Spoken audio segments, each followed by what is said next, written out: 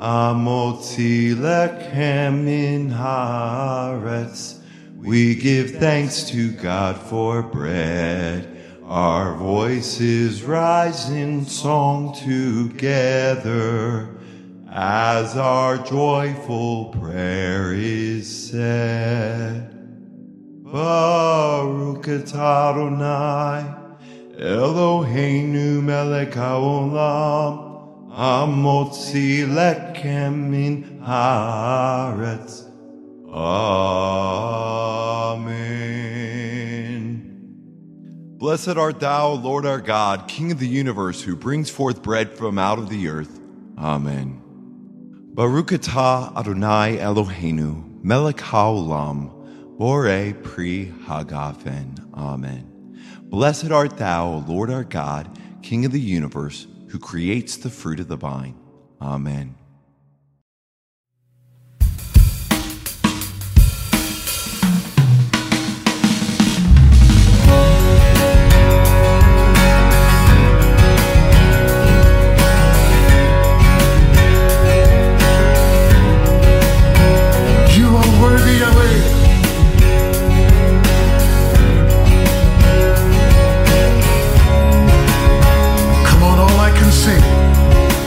All I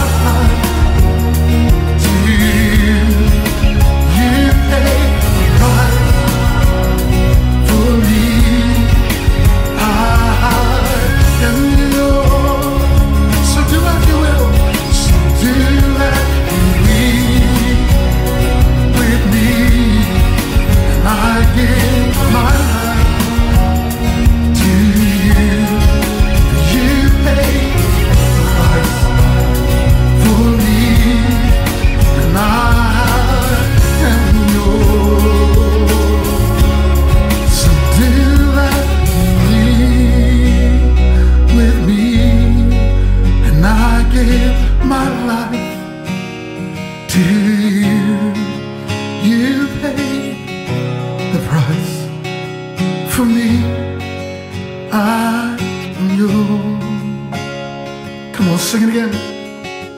Do as you will with me. Father, I am yours. Father, I am Kimitzion tetze Torah, Kimitzion tetze Torah, Urvar Adonai meYerushalayim, Baruch Shenatan Torah Torah, Baruch Shenatan Torah Torah le'amo Yisrael bekedushato.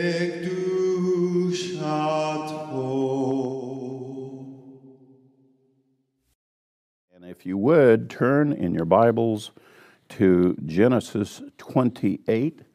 Our Torah portion this week is Shabbat Vayetz, and it's going to continue the story of Jacob. And in the previous portion, there was a conflict that emerged between Jacob and Esau, his older brother, and which that Jacob received the birthright blessing from his father Isaac, and Esau was very upset about this, threatening to kill Jacob because of it. And so Jacob is urged by his family to flee back to the area where Rebekah had come from, back to her brother Laban and those that are in the family in that way. So now we're going to have Jacob, who's on this journey, and what will be happening with him when he runs into Laban. So join with me now in Genesis 28. And in verse 10, it begins with, Then Jacob departed from Beersheba, went toward Haran, and he came to a certain place and spent the night there because the sun had set. And he took one of the stones of the place, and he put it under his head and lay down in that place. And he had a dream, and behold, a ladder was set up on the earth with its top reaching to heaven, and behold, the angels of God were ascending and descending on it. And behold, the Lord stood above it and said, I am the Lord, the God of your father Abraham and the God of Isaac. The land on which you lie, I will give it to you and to your descendants. Your descendants shall also be like the dust of the earth, and you shall spread out to the west and to the east, and to the north and to the south, and in you and in your descendants shall all the families of the earth be blessed.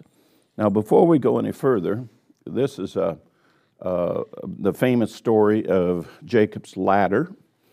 And he goes to this certain place, as the scripture says in verse 11.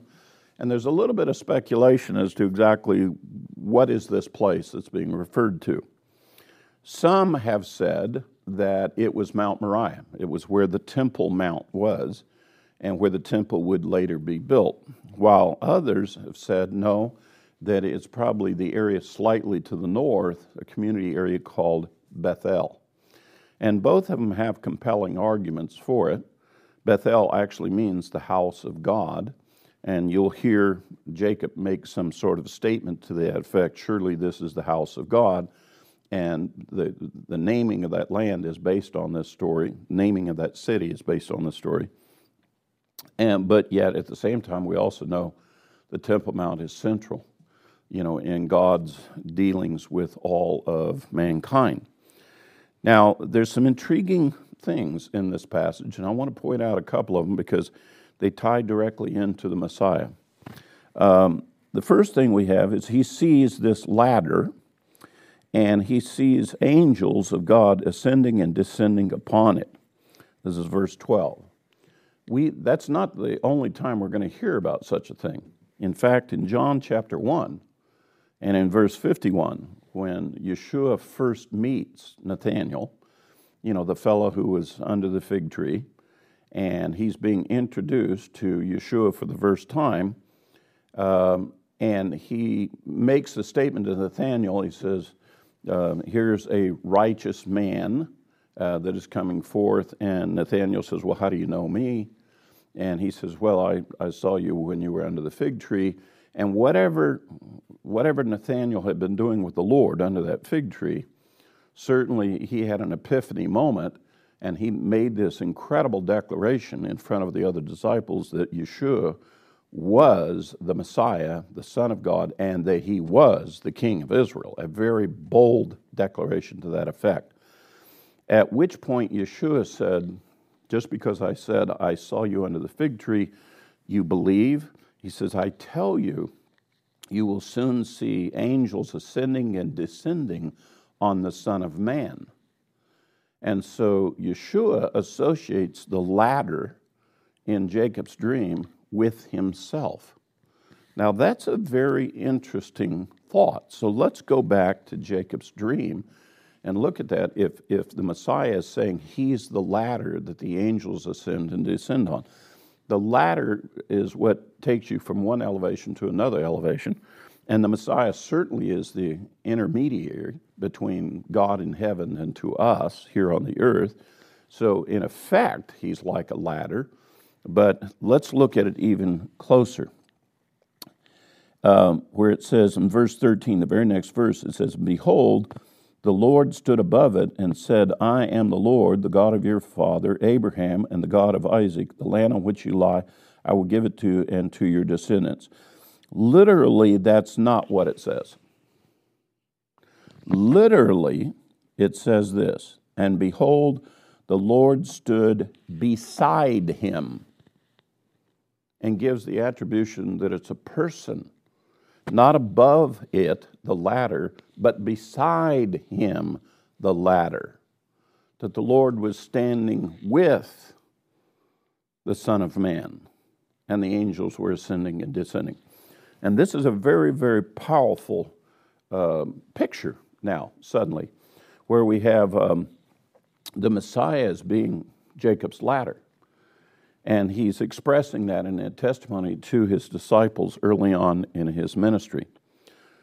If, in fact, that's exactly what was going on, and I believe it was, then Jacob was getting his first interface with dealing with the Messiah right there. And he's being reiterated to him, I'm the God of your father Abraham and Isaac, and the very promises that God had given to Abraham and to Isaac also extended to him, and that in him, through him, would all the families of the earth be blessed. And that's the reason why, when we speak of God, we speak of him as the God of Abraham, the God of Isaac, the God of Jacob, because it's through that line that this blessing and this promise comes to the descendants and to all of the world, all the families of the world. And so when we speak of Abraham, he's only the first of three fathers that is an expression of our relationship with God. Let me take you to verse 15. And behold, I am with you, and will keep you wherever you go, and will bring you back to this land, for I will not leave you until I have done what I have promised to you. And he promised that he would get to live in the land and he would have descendants. So at the moment, Jacob has no descendants. He doesn't have a wife or anybody. But he's saying to Jacob, you're going to go, I will bring you back, and when I bring you back, you're going to have descendants who will dwell on this land for it. And he says, I will be with you regardless of what happens. Now, we want to remember what the Lord says here, because Jacob, later on at the end of the story with Laban, he's going to be reminding the Lord of that and saying, Lord, remember, you promised me you'd be with me and you'd bring me back. And there will come a day when Jacob will be returning. It'll be a little consternation associated with it, and he's going to remember this promise that God made to him. Let me reiterate again. Believing in the promises of God is what we call faith. Believing in the promises of God is what is our righteousness. We're doing the right thing when we trust and believe in the promises of God. And just like Abraham, faith is counted for righteousness, we see the example here of Jacob's doing the same thing. He's counted for righteousness because he's believing the promises of God. And the same thing applies to us as spiritual descendants. We believe the promises of God, and that is where our righteousness comes from. Our righteousness does not come from deeds or from obedience. Our righteousness comes from faith, and that faith is based on believing the promises of God. Now, I believe, and part of the promise that I've accepted and believe in, that my Heavenly Father sent His Son to come to the earth so that when I trusted in Him, I'd receive forgiveness of sins and that He would be my redemption. I believe that promise, and I accept that promise, and that promise is now part of my life, and that is the righteousness that I have concerning my life. Not because I'm a wonderful guy, and not because I obey a few commandments. It's rather because of whom I've put my trust in, and as a result, I have a relationship with Him, and that is what's counted. It's the righteousness of God, not the righteousness of men. And that's certainly the case that we have of Jacob here in this testimony. Verse 18, so Jacob rose up early in the morning. He took the stone that he had put under his head and set it up as a pillar and poured oil on top of it, and he called the name of the place Bethel. However, previously the name of the city had been Luz.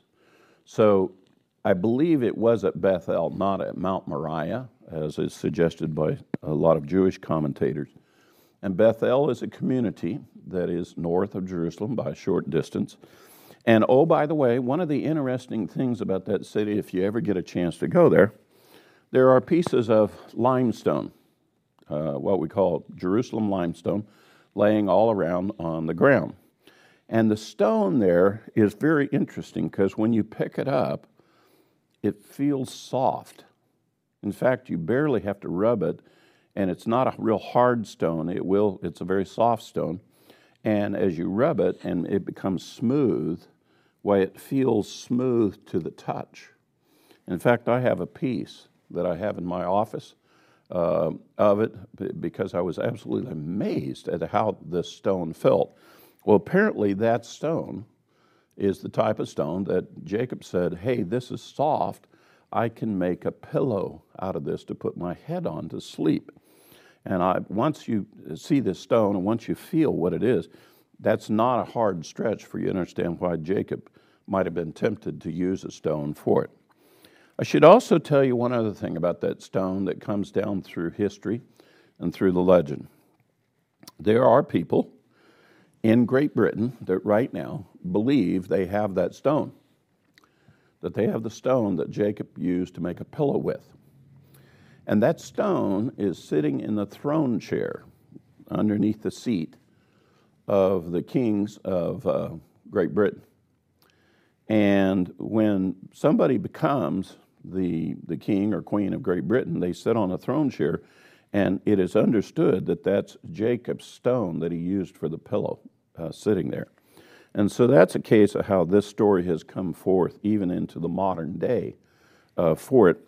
And that is part of what Great Britain uses, that when a king or queen, they have the authority to become that by divine right.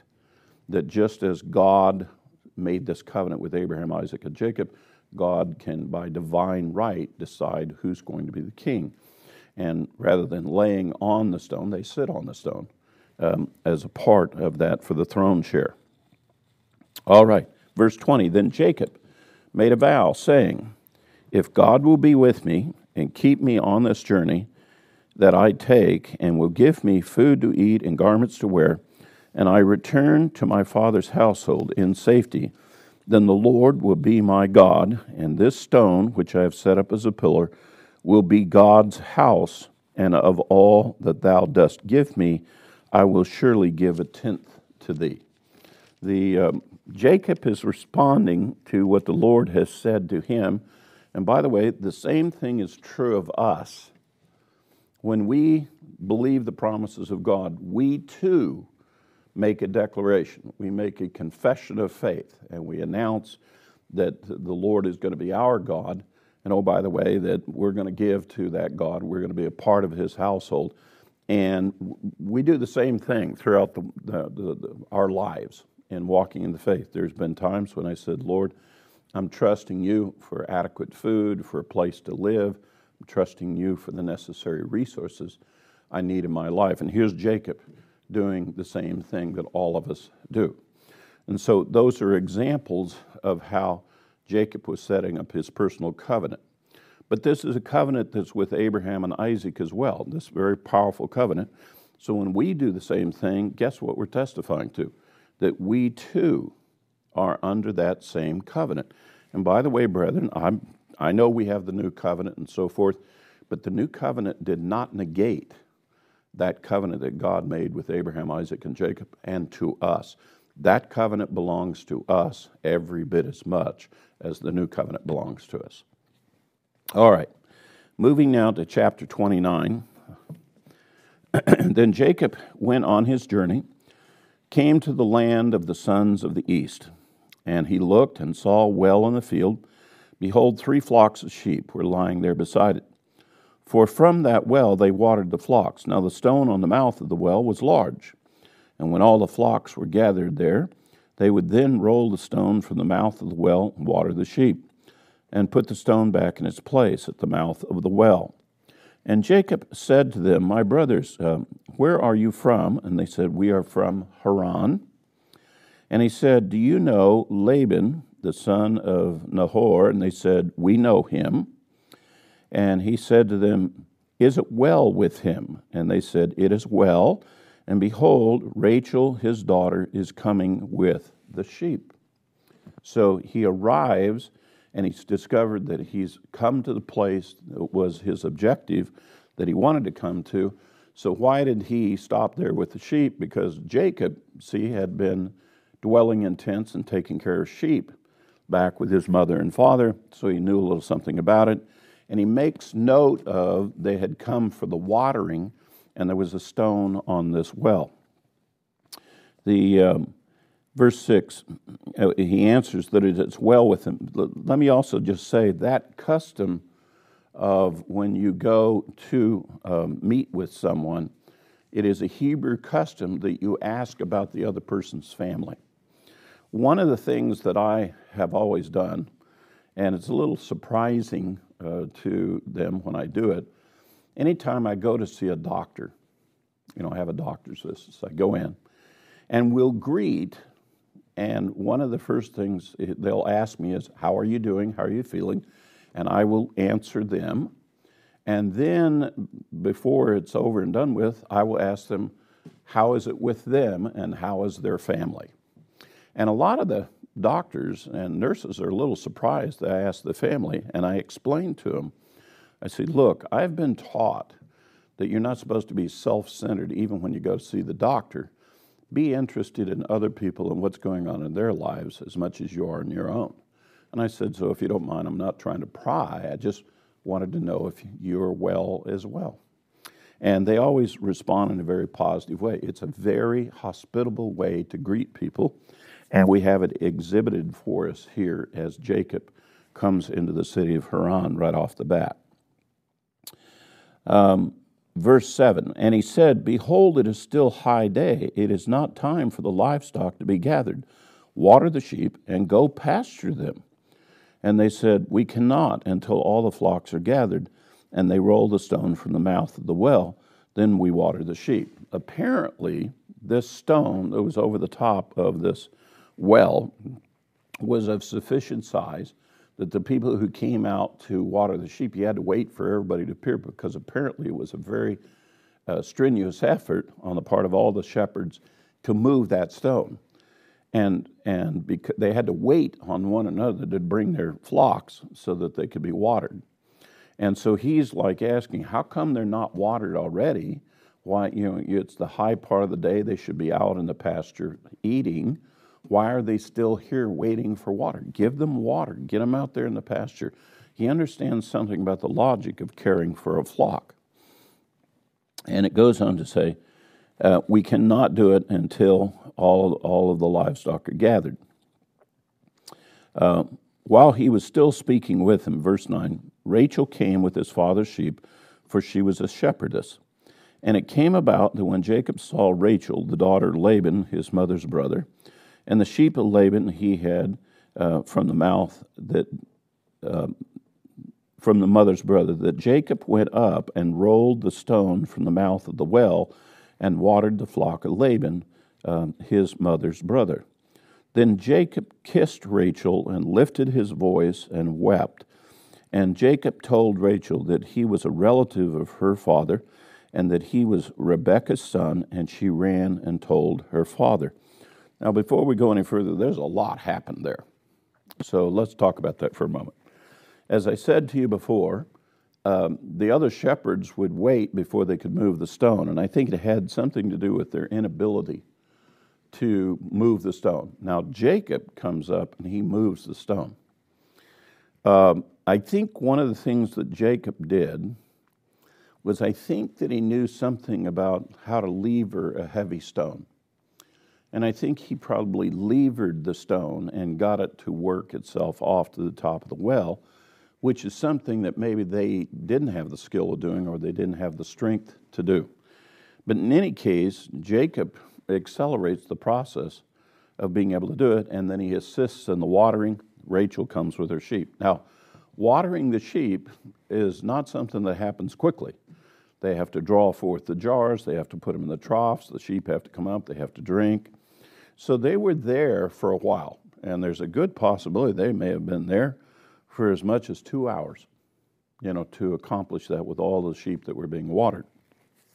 In the course of those 2 hours, I think Rachel and Jacob had a long conversation. And I think that in the course of that conversation, he felt it was his destiny to be married to her. He fell in love with her. She did with him. And it was like love at first sight. Well, not only love at first sight, I think it was love at the first conversation. And I have a theory, and I have counseled with many couples getting ready to be married. I have always asked this question, and I've always gotten a very similar answer. When a couple comes in, and I ask them, what was the moment that you said, "Whoa, wait a minute, I think I should be married to this person," or you started thinking in those kind of long terms toward the other person. What were you doing just before that happened? And the answer is always the same, that they were talking to each other about their lives. That she had told the story of her life, he had told the story of his life. He, upon listening to her story, said, "Hey, I could see how I could fit into the story of her life," and she did the same with him. I could fit into the story of his life, and it's like they don't really say that, but it's like it pops, and both of them understand it at the same moment. That epiphany moment is sometimes when people refer to, "I met my soulmate," or "I fell in love at first sight," or whatever you want to call it. And I think that's what takes place here. I think Jacob and Rachel, it only took them a short period of time, and they knew they were supposed to be married. And he hauls off and kisses her. Now, that was his huge mistake. That means he's done sold out for her. He's going to do whatever it costs to have her. And by the way, he is going to pay a high price for this. If he'd not kissed her, he could have maybe negotiated a little bit, but when he kissed her, it was all over but the shouting.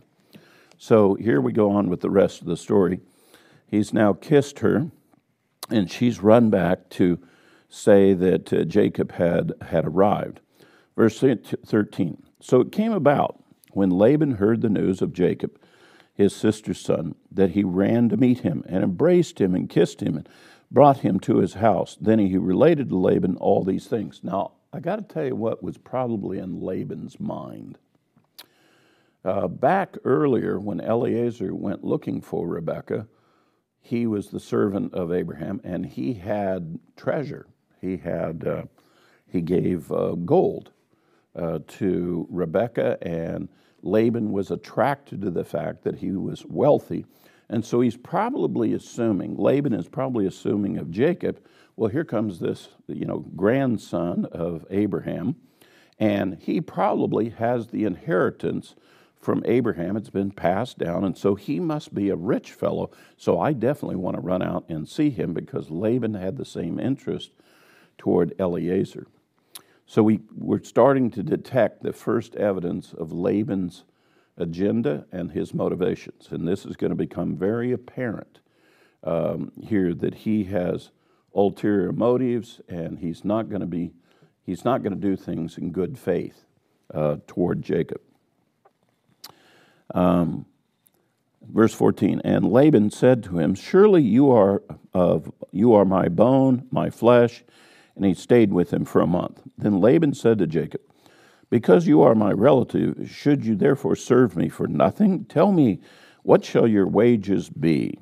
And apparently he'd already helped out with the sheep at this point. He had his skill, and he'd been helping. Now Laban had 2 daughters. The name of the older one was Leah. The name of the younger was Rachel. And Leah's eyes were weak, but Rachel was beautiful of form and face. Rachel was a knockout, and Jacob had been persuaded by her. Verse 18, now Jacob loved Rachel, so that he said, I will serve you 7 years for your younger daughter Rachel. And Laban said, it is better that I give her to you, that I should give her to another man. Stay with me. And Jacob served 7 years for Rachel, and they seemed to him but a few days, because of his love for her. So that little statement right there, boy, I think all of us can realize that when you're having a wonderful time, it seems like time flies when you're having a good thing. And that's what happens with him this 7 years. He's having a wonderful time. He has every expectation he's going to be married to Rachel. He gets to see her on a regular basis, and so forth, and he's going to receive her. Verse 21, then Jacob said to Laban, give me my wife, for my time is completed, that I may go in to her. And Laban gathered all the men of the place, made a feast. Now it came about in the evening, when he took his daughter Leah, and brought her to him, and Jacob went in to her. Laban also gave his maid Zilpah to his daughter Leah as a maid. And so it came about in the morning, behold, it was Leah. And he said to Laban, what is this that you have done to me? Was it not for Rachel that I served with you? Why then have you deceived me? I have actually heard various teachers say, well, Jacob is getting his due punishment because he deceived Isaac, his father, and deceived Esau. Therefore, it's being done to him, and there's some sort of poetic justice in that. I disagree with that completely. I believe that what happened here was the malfeasance of Laban himself. It had nothing to do with the righteous things that had taken place. Again, as I've shared with you before, God himself said that the older would serve the younger, meaning that Esau would be less than Jacob, that Jacob would be given the birthright blessing and the higher esteem. And if you're going to go around saying, well, Jacob was a deceiver, a supplanter, and so forth, and you're going to claim this argument that he was getting his comeuppance, let me just tell you that it is God who does the judging, not men.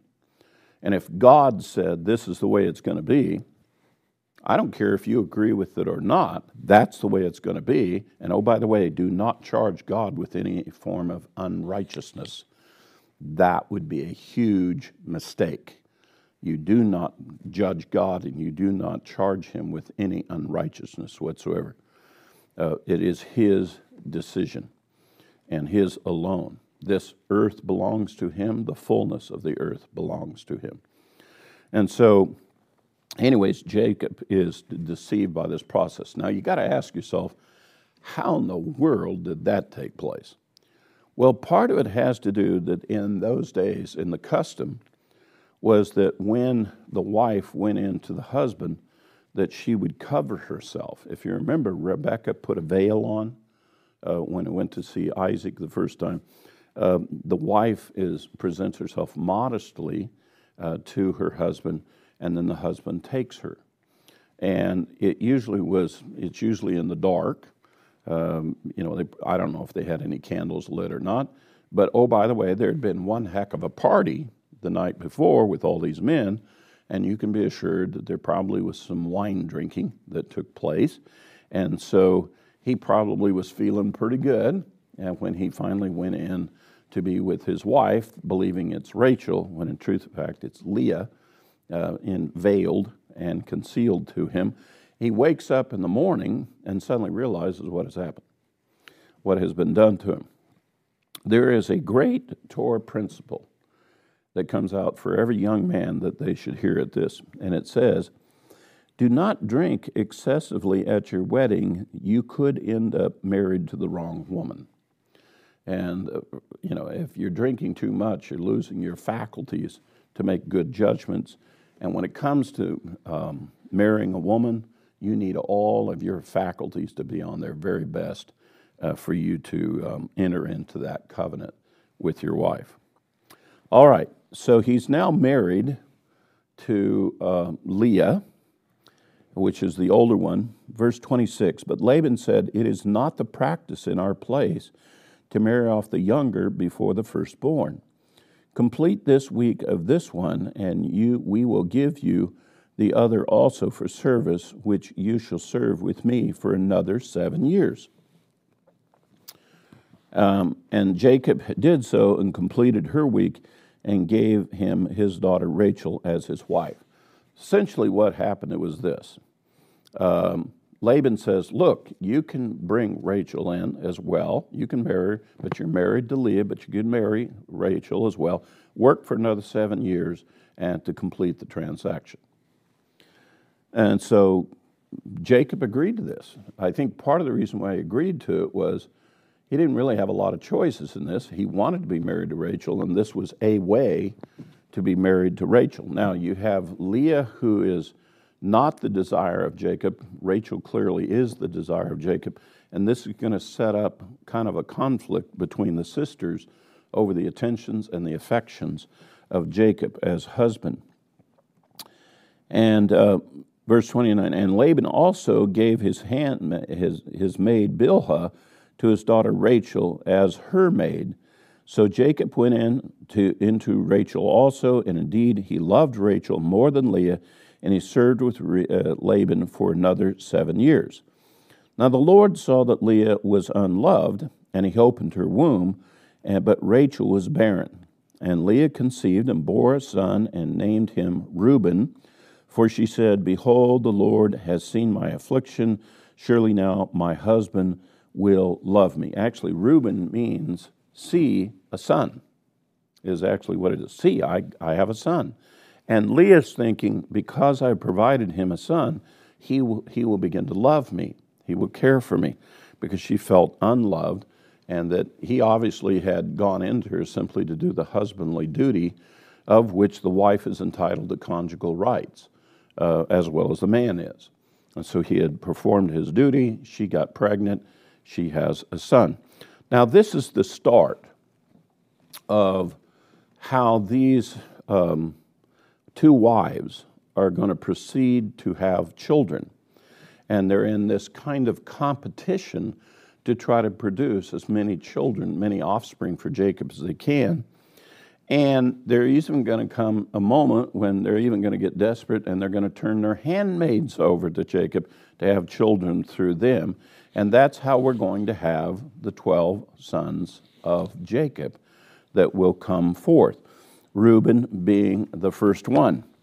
Now it goes on to tell us that, verse 33, that Leah conceived again and bore a son, and because the Lord has heard that I'm unloved, he has therefore given me this son also. So she named him Simeon, which means I'm not loved.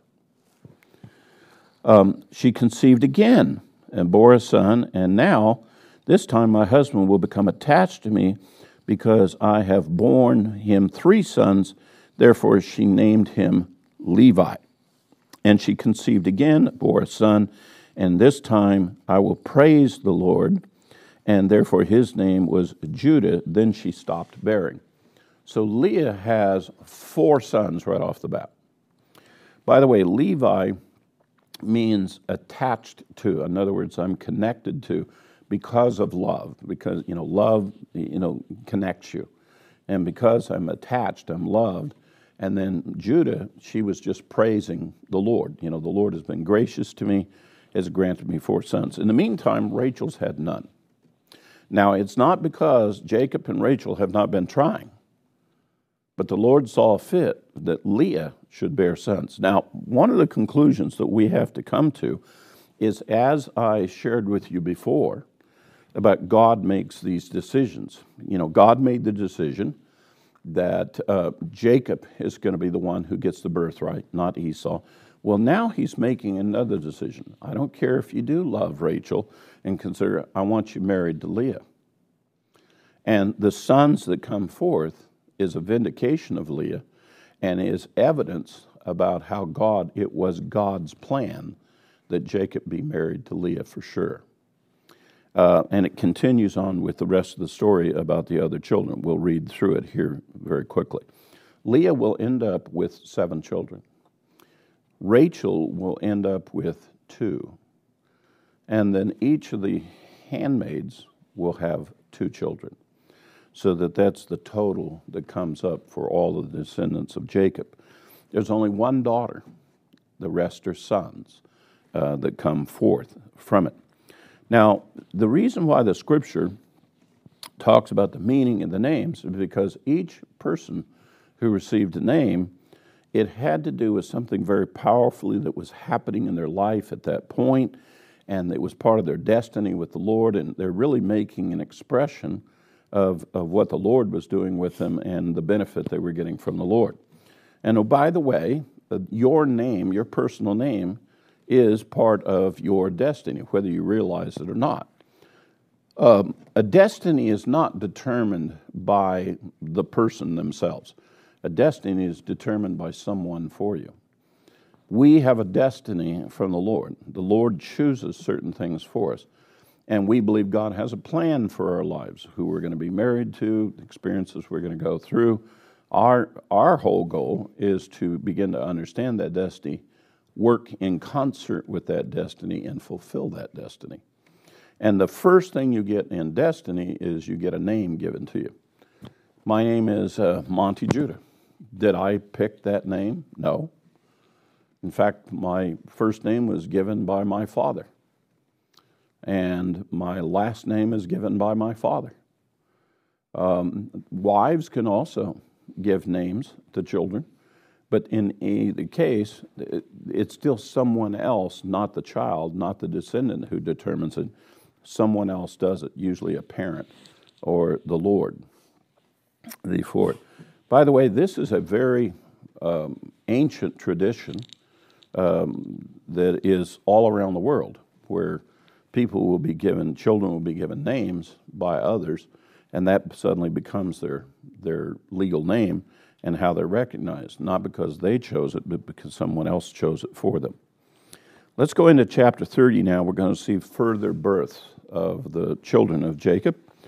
Now when Rachel saw that she bore Jacob no children, she became jealous of her sister, and she said to Jacob, "Give me children, or else I die." Then Jacob's anger burned against Rachel, and he said, "Am I in the place of God, who has withheld from you the fruit of the womb?" And she said, "Here is my maid Bilhah. Go into her, and that she may bear on my knee, that through her I too may have children." So she gave him her maid Bilhah as a wife, and Jacob went into her, and Bilhah conceived and bore a son. Then Rachel said, "God has vindicated me, and has indeed heard my voice, and given me a son." Therefore she named him Dan. Dan actually means judged. He has judged in favor of me, the meaning of the name. Rachel's maid Bilhah conceived again, and bore Jacob a second son. So Rachel said, "With mighty wrestlings I have wrestled with my sister, and I've indeed prevailed," and she named him Naphtali. And Naphtali means prevailed. And when Leah saw that she had stopped bearing, she took her maid Zilpah, gave her to Jacob as a wife, and Leah's maid Zilpah bore a son, And then Leah said, how fortunate, so she named him Gad. And that's exactly what Gad means, fortunate. It continues on. And Leah's maid, Zilpah, bore Jacob a second son. And then Leah said, how happy am I, for women will call me happy, so they called him Asher. And Asher means happy. Now, in the days of the wheat harvest, Reuben went in and found mandrakes in the field and brought them to his mother Leah. And then Rachel said to Leah, please give me some of your son's mandrakes. But she said to her, it is a small matter for you to take my husband, and would you take my son's mandrakes also? So Rachel said, therefore he may lie with you tonight in return for your son's mandrakes. Now, just step back for a moment and listen to this. This is almost bordering on ridiculous. This competition between Leah and Rachel wants to have some mandrakes that Reuben brought in. And so she trades, her turn with Jacob in her tent, trades that to Leah in exchange so that she could have some of those mandrakes. So here comes Rachel in from the end of the day. Verse 16, and when Jacob came in from the field in the evening, then Leah went out to meet him and said, you must come in to me, for I have surely hired you with my son's mandrakes. So he lay with her that night. This is the classic definition that Jacob at this time is bought and sold. I mean, he is not in charge of this. This is the women in his life are ruling the nest. And so, by the way, most husbands will learn this, that the wife has a lot to say about what goes on in the tent and a lot to say about what goes on to the nest and the house. And if he'll have to find a way to get through this just like Jacob did. Now, I'm not telling you it's the greatest thing in the world, but it works. And it worked for Jacob in this case. And most men resign themselves to the fact, let's just keep the wife happy and we'll be okay. So those are the famous magic words of every successful marriage, the words where the man says, yes, dear, and agrees with whatever the wife is saying. And here you have a biblical example of it. And it goes on to say now, and God gave heed to Leah. She conceived and bore Jacob a fifth son. And then Leah said, God has given me my wages because I gave my maid to my husband. She named him Issachar. And Leah conceived again, bore a sixth son to Jacob. And Leah said, God has endowed me with a good gift. Now my husband will dwell with me because I have borne him now 6 sons. So she named him Zebulun. And afterwards she bore a daughter and named her Dinah. Then God remembered Rachel. Now, Leah has got 7 children. Bilhah has 2. Zilpah has 2. Rachel has none. And at this point, then it says God remembered Rachel. And God gave heed to her and opened her womb. So she conceived and bore a son and said, God has taken away my reproach. Finally, she has a son. And she named him Joseph, saying, may the Lord give me another son, which actually, Joseph actually means, give to me all that you can give me. Give me the abundance. Give it to me as much as you possibly can. Now it came about when Rachel had borne Joseph to Jacob, said to Laban, send me away that I might go and to my own place and my own country, and give me my wives and my children, for I have served you, and let me depart from you yourself, know your servant which I have rendered to you. But Laban said, if now it pleases you, stay with me. I have divined that the Lord has blessed me on your account. And he continued, name me your wages, and I will give it. And he said to him, you yourself know how I have served you, and how your cattle have fared with me.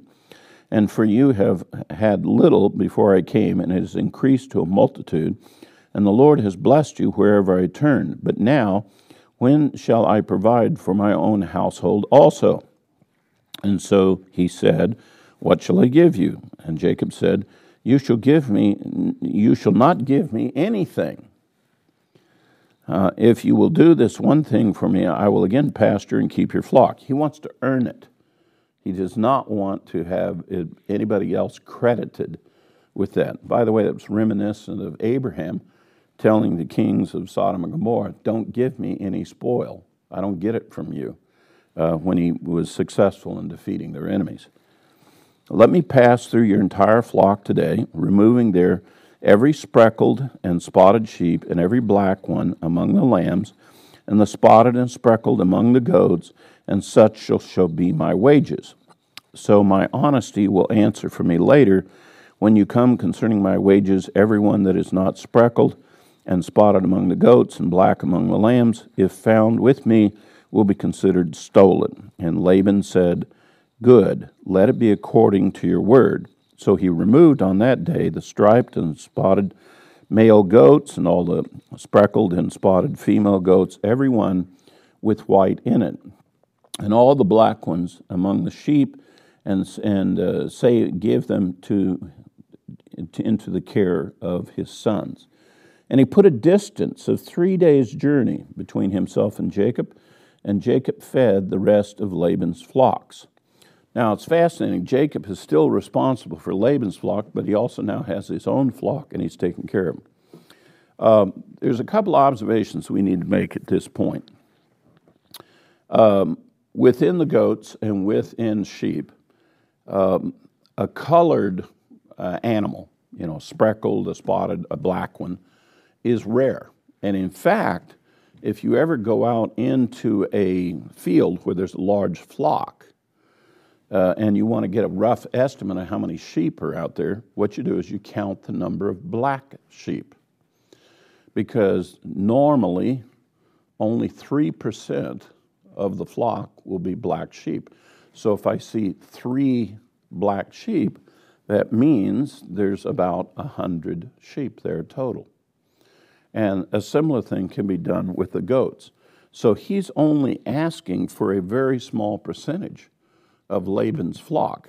However, he knows a little something about these animals and how they breed, and about how that once you have a male that is black and a male that is speckled or spotted, that he has a tendency to produce more outcome that will follow with that.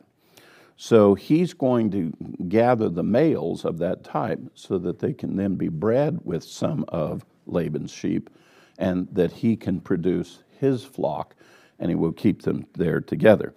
And in fact, there's this very elaborate procedure here at the end of chapter 30 about exactly how he did the animal husbandry work to accomplish this. And it's a fascinating piece of scripture, being near these poplar trees, and how he would strip the poplar tree and then he would have the animals mate. And it would confuse the sheep, and they would allow the speckled ones and the spotted ones to mate with them, because they would confuse them with the black and the white and the striped look of the poplar trees where they would be at. So the sheep wouldn't resist the mating of these males. That's as best as we understand that situation. But I want to talk to for a moment to a global theme that we see spiritually within our congregations that is based on this.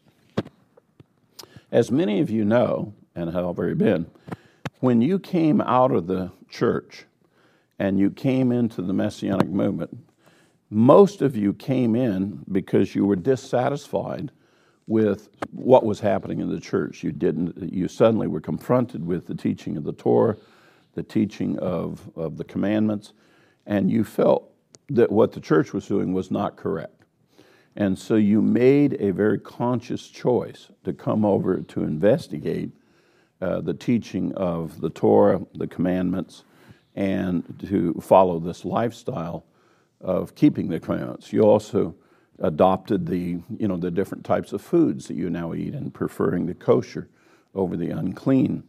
That you began to keep different holidays, and as opposed to the ones you used to keep before. You've all made this transition, but at the same time, if you'll stop and look around for a moment, a lot of the brethren that come in the Messianic movement, and please don't misunderstand what I'm saying here, you definitely qualify as black sheep, spotted and speckled goats. You're almost rejects of the church. You're rejects of a larger assembly. And you've come into these smaller assemblies of Messianics. And amongst us Messianics, we look around and, you know, we've all got different kinds of spots and speckles about us and different backgrounds, and we're dragging in all this different baggage that comes in from whatever our spiritual experience has been. And of course, if you're an American believer, well, you've been part of either a Catholic or Lutheran church, you've been a Methodist at one time, Pentecostal, another Baptist, and you probably checked out some of the other independent churches before you ever came to the Messianic movement. So, I mean, you are multi-laced and carrying all different kinds of manners of teachings and so forth about you when you come into the Messianic movement. Rarely do we see a person who was, say, a mainstream all of their life Baptist who suddenly becomes a Messianic, or a mainstream all of their life Catholic that comes in. They do happen, but rarely. Mostly of the people who come, they've bounced around into multiple places, never quite found the right place for them to fit, and now they've made their way into the Messianic movement, and so here we are. The other is that sometimes we get a little frustrated with each other as Messianics. We don't quite treat each other very nicely. We have some goats that run around and like to butt other people, and we have some sheep that will fold and roll over and act dead, and so forth. My point being is this: there is a reason why God refers to us His flock, and it's because a lot of times the way we make decisions is like sheep, and it speaks to our humility, you know, before the Lord. He's the good shepherd; we're the sheep of the flock, of His flock. And we talk about leadership in terms of being shepherded, as opposed to being ruled over from it. And God uses all of those examples throughout the Scripture. And one of the things that we need to recognize, that if we are part of Jacob's flock, which is the flock of the Lord, then we don't all look lily white. We're not all white, perfect-looking sheep. We have variations about us and differences about us and so forth. But the Lord has brought us together so that we don't all look alike. We all believe in the same God. That is what is our unity. Our unity is in our relationship with God. It is not in that we appear the same way or look the same way. So one of the things that Messianics are famous at, some wear tallits and some don't. Some wear a kippah, some don't. Some dress up, some don't. You know, we all look different. We're all coming, and yet we are assembling as the flock to the Lord. This is going to be you're going to find this theme throughout the rest of the Bible, tying into what God will be doing with us throughout that time frame. Now, this portion continues on quite a bit, and I don't have the time to cover all that's in this portion. But let me conclude by taking you back to God's selection of Leah to be the wife of Jacob and her 7 children that she had. It is my belief that it was God's plan that Jacob be married to Leah, although he loved Rachel dearly.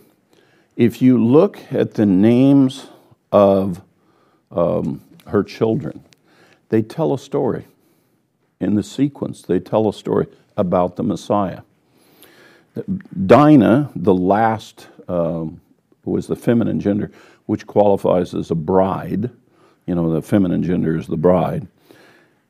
It turns out that we have this little quip saying about the children of Leah. It goes like this, based on the names of Leah's children.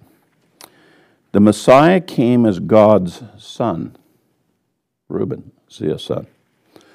He was hated by some, Simeon, and loved by others. Levi. We should praise him because he's paid the wages for sin. Praise is Judah. Wages is Issachar. Soon he will come to dwell, Zebulun, with us, and we will be his bride. So let me say the phrase again. The Messiah came as God's Son.